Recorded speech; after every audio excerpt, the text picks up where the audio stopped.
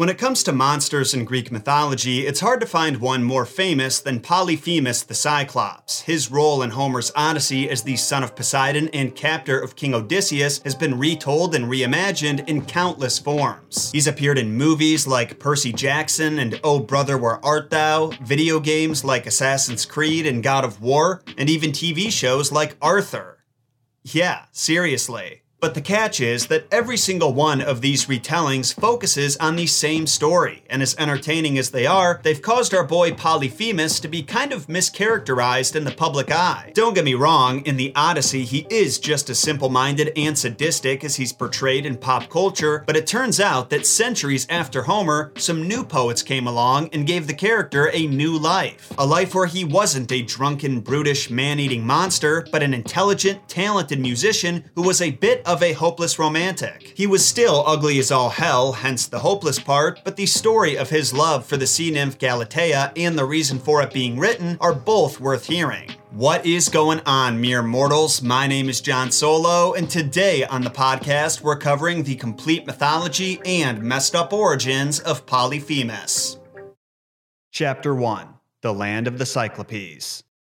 Let's start with the first story that Polyphemus appeared in, Homer's Odyssey. I know I just got done saying that we've all been a little overexposed to that story, but during my research I found some subtle details that are never mentioned in modern retellings and fascinating analyses that I doubt your high school English teacher went over when you were forced to read it for class. So remember, Polyphemus shows up pretty early in King Odysseus' 10-year journey home from the Battle of Troy. Right after escaping the land of the Lotus Eaters, he and his crew sail to the land of the Cyclopes, where they stumble upon a massive cave full of sheep, milk, and cheese. The entire crew assumes that the Cyclopean owner will be back any minute, so they quickly grab what they need and start running towards the exit, which is also the entrance, because that's how caves work. Unfortunately though, they're held up by King Odysseus, who lingers just a little too long, and soon enough the cave's owner lumbers back in. The owner is Polyphemus, the Cyclopean son of the sea god Poseidon and the sea nymph Thoosa. He's described as being an enormous, man-eating wild man who had one big eye in the center of his forehead and a bushy eyebrow that stretched across it. Initially, Polyphemus was welcoming to the intruders, but his role as a gracious host was just an act. As soon as he sealed the only exit out of his cave with a big old boulder, he picked up 2 of Odysseus' 12 crewmen and devoured them. The savory taste of blood and guts tempted Polyphemus to have even more, but he knew that this kind of snackage was a rare find, so much to the remaining men's relief, he decided to save them for later, feeling pretty confident that they wouldn't be able to escape in the meantime. And to Polyphemus' credit, he was right. Even the clever Odysseus knew that he had no hope of escaping as long as that boulder was in front of the entrance. But it was in situations like this, where Odysseus' options were limited, that he had his most brilliant ideas. The next night, Odysseus offers Polyphemus some wine that he had brought to the cave from his ship, and the Cyclops skeptically accepts the offer. But after a few swigs,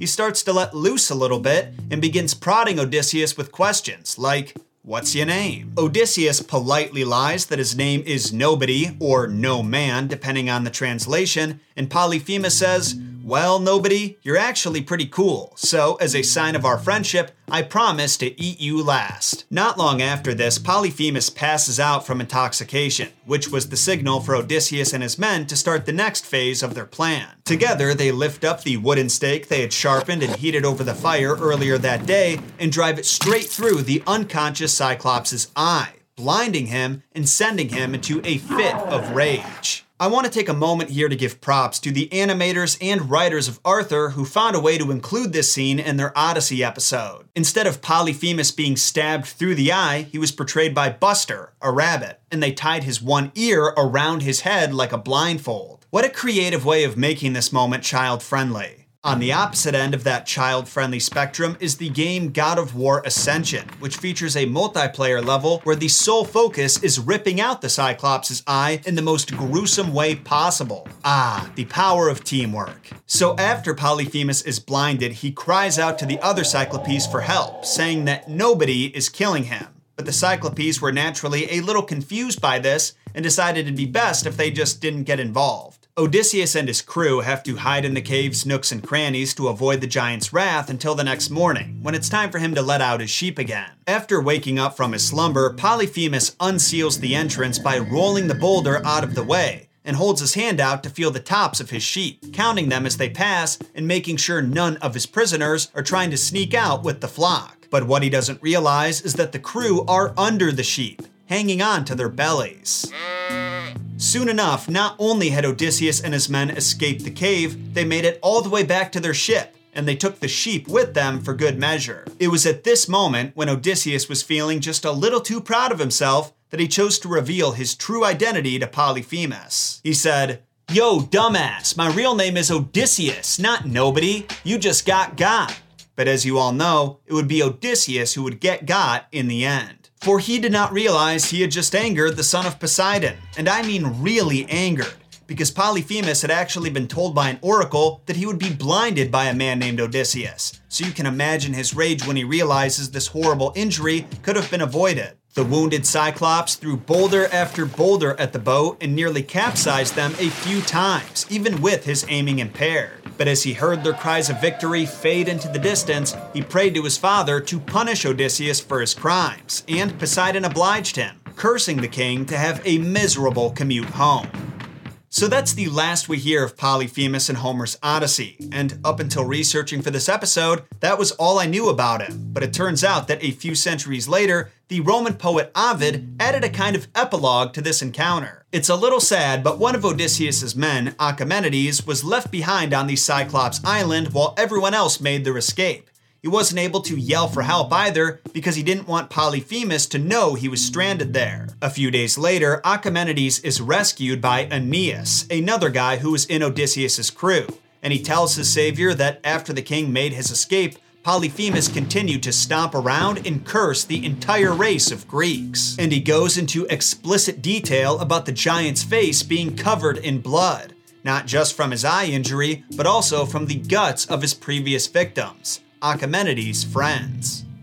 Achemenides survived his abandonment by hiding in the shadows of the island, tiny spaces where Polyphemus couldn't reach, and for several days, he went vegan, eating only acorns, leaves, and grass. That's what you people eat, right? And thanks to his testimony, we can safely assume that after Odysseus left, Polyphemus went back to his usual business of lumbering around his island, herding sheep, and eating any other travelers who were unlucky enough to wander into his cave. Maybe socializing with the other Cyclopes too, if he was ever able to get over them not answering his cries for help. Now that I think about it though, that conclusion is actually pretty similar to his story in Percy Jackson. Granted, the book and movie are extremely different, but in both versions, the Cyclops is just stuck living his half-blind life in his lair after Odysseus escapes. Though somehow he managed to get his hands on the Golden Fleece, which in this universe is bait for satyrs, half men, half goats. Of course, he ends up losing that fleece to our heroes, who go on to use it to heal the source of the Camp Half-Blood's protective barrier, but we'll be talking about that story soon enough. Right now, I've got to tell you all about Polyphemus' unrequited love for Galatea, or to put it in modern terms, the time Polyphemus was a big fat simp.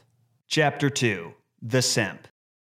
Just like how Ovid added a mini epilogue to Polyphemus' encounter with Odysseus several centuries after Homer's Odyssey was transcribed, he and a few other poets expanded on Polyphemus' character with another myth where he falls in love with a sea nymph named Galatea. Depending on which poet you're reading, the myth might take place before Odysseus met Polyphemus, after Odysseus met Polyphemus, or it overlaps. The timeline really isn't important though, so I'm not going to talk about it much. Though I should mention that this version of Polyphemus is much smarter than Homer's. He's actually an artist and a poet, not just a drunken brute who eats people. He is still ugly as fuck though, which is the primary source of his woes. Let me explain. One day, Polyphemus catches a glimpse of the beautiful Nereid Galatea emerging out of the ocean surrounding his island, and for him, it's love at first sight. When he approaches her on the shore though, she screams at the sight of his monstrous face and leaps back into the ocean, leaving Polyphemus staring at his own hideous reflection.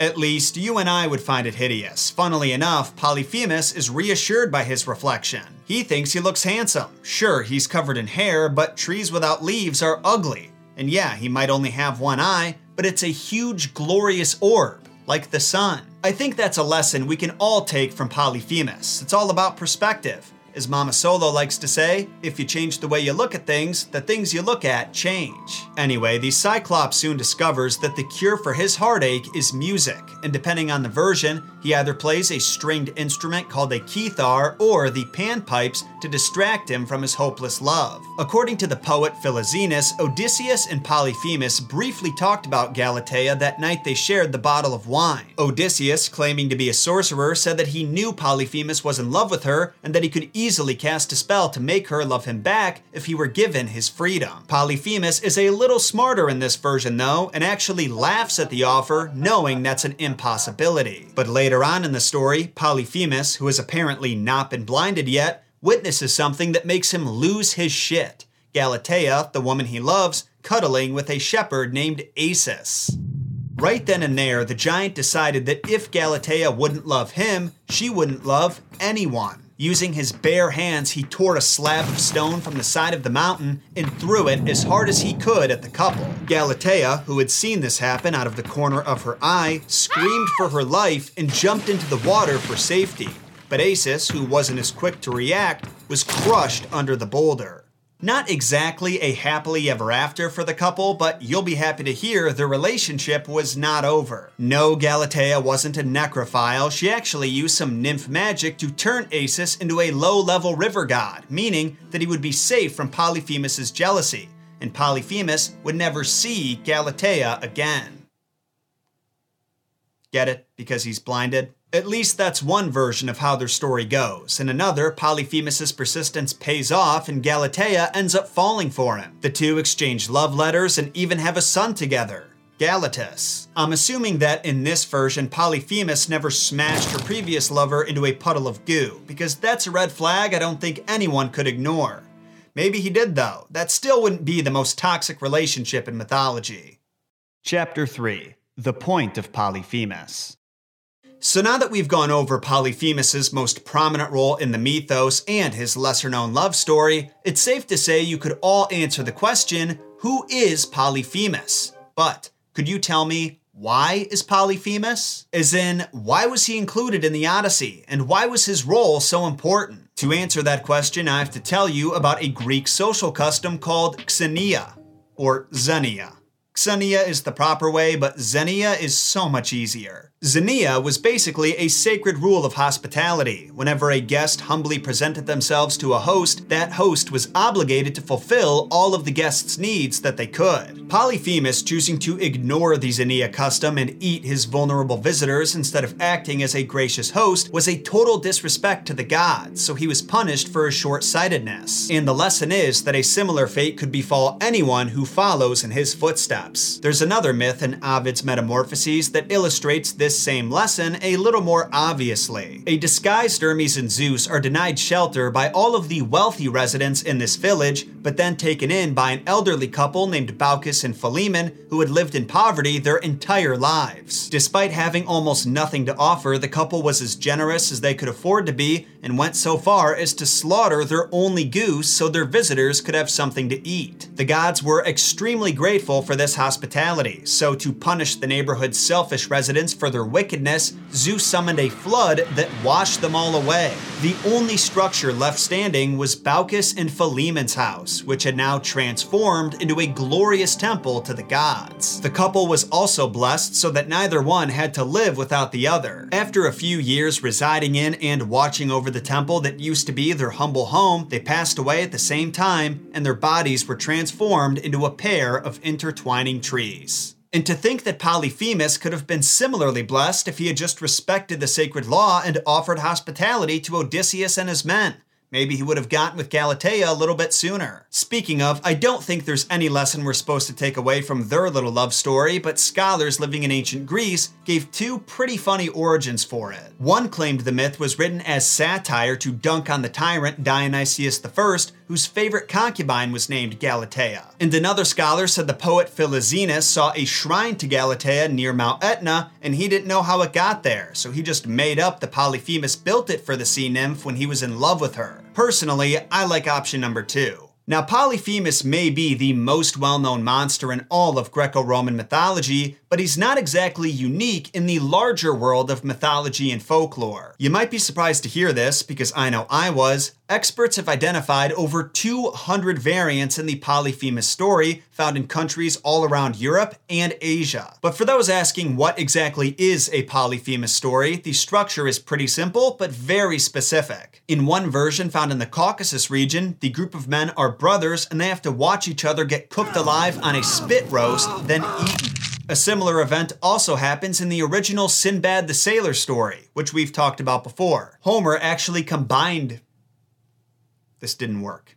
Homer actually combined this story structure with another surprisingly common folklore motif where the protagonist claims his name is nobody in order to hide his true identity. That's some pretty heavy shit, right? That even a story as old as the Odyssey is just an amalgam of stories that came before it. So if you're one of those people who claims that all the movies, shows, and video games coming out nowadays are never original, it turns out the stories we've been telling each other haven't been original for a long time. But that's kind of the point of Messed Up Origins, so you might have known that already. Anyway, all this talk about humans being eaten alive is giving me the munchies, so I'm gonna go get a snack. But hey, thanks for checking out this episode of the Messed Up Origins podcast. I hope you found it entertaining, enlightening, and a little bit horrifying. Personally, I had a lot of fun with this one, but I want to know your thoughts. Do you think that you would survive on Polyphemus' island like Odysseus did? Or would you be one of the first crewmen eaten, like me? Let me know in a comment down below. Then be sure to sacrifice those like and subscribe buttons to the algorithm gods, because that goes a long way in supporting the channel and helps my content reach new eyes and ears. Oh, and make sure you subscribe to the podcast if you haven't yet. I post remastered classic episodes of the show on Mondays and Wednesdays. That's with all new sound effects and music, and fresh episodes like this on Fridays. I'll speak with you again next week when we dive into the world of J.R.R. Tolkien and analyze the folklore of magic rings. My name is John Solo, and don't forget,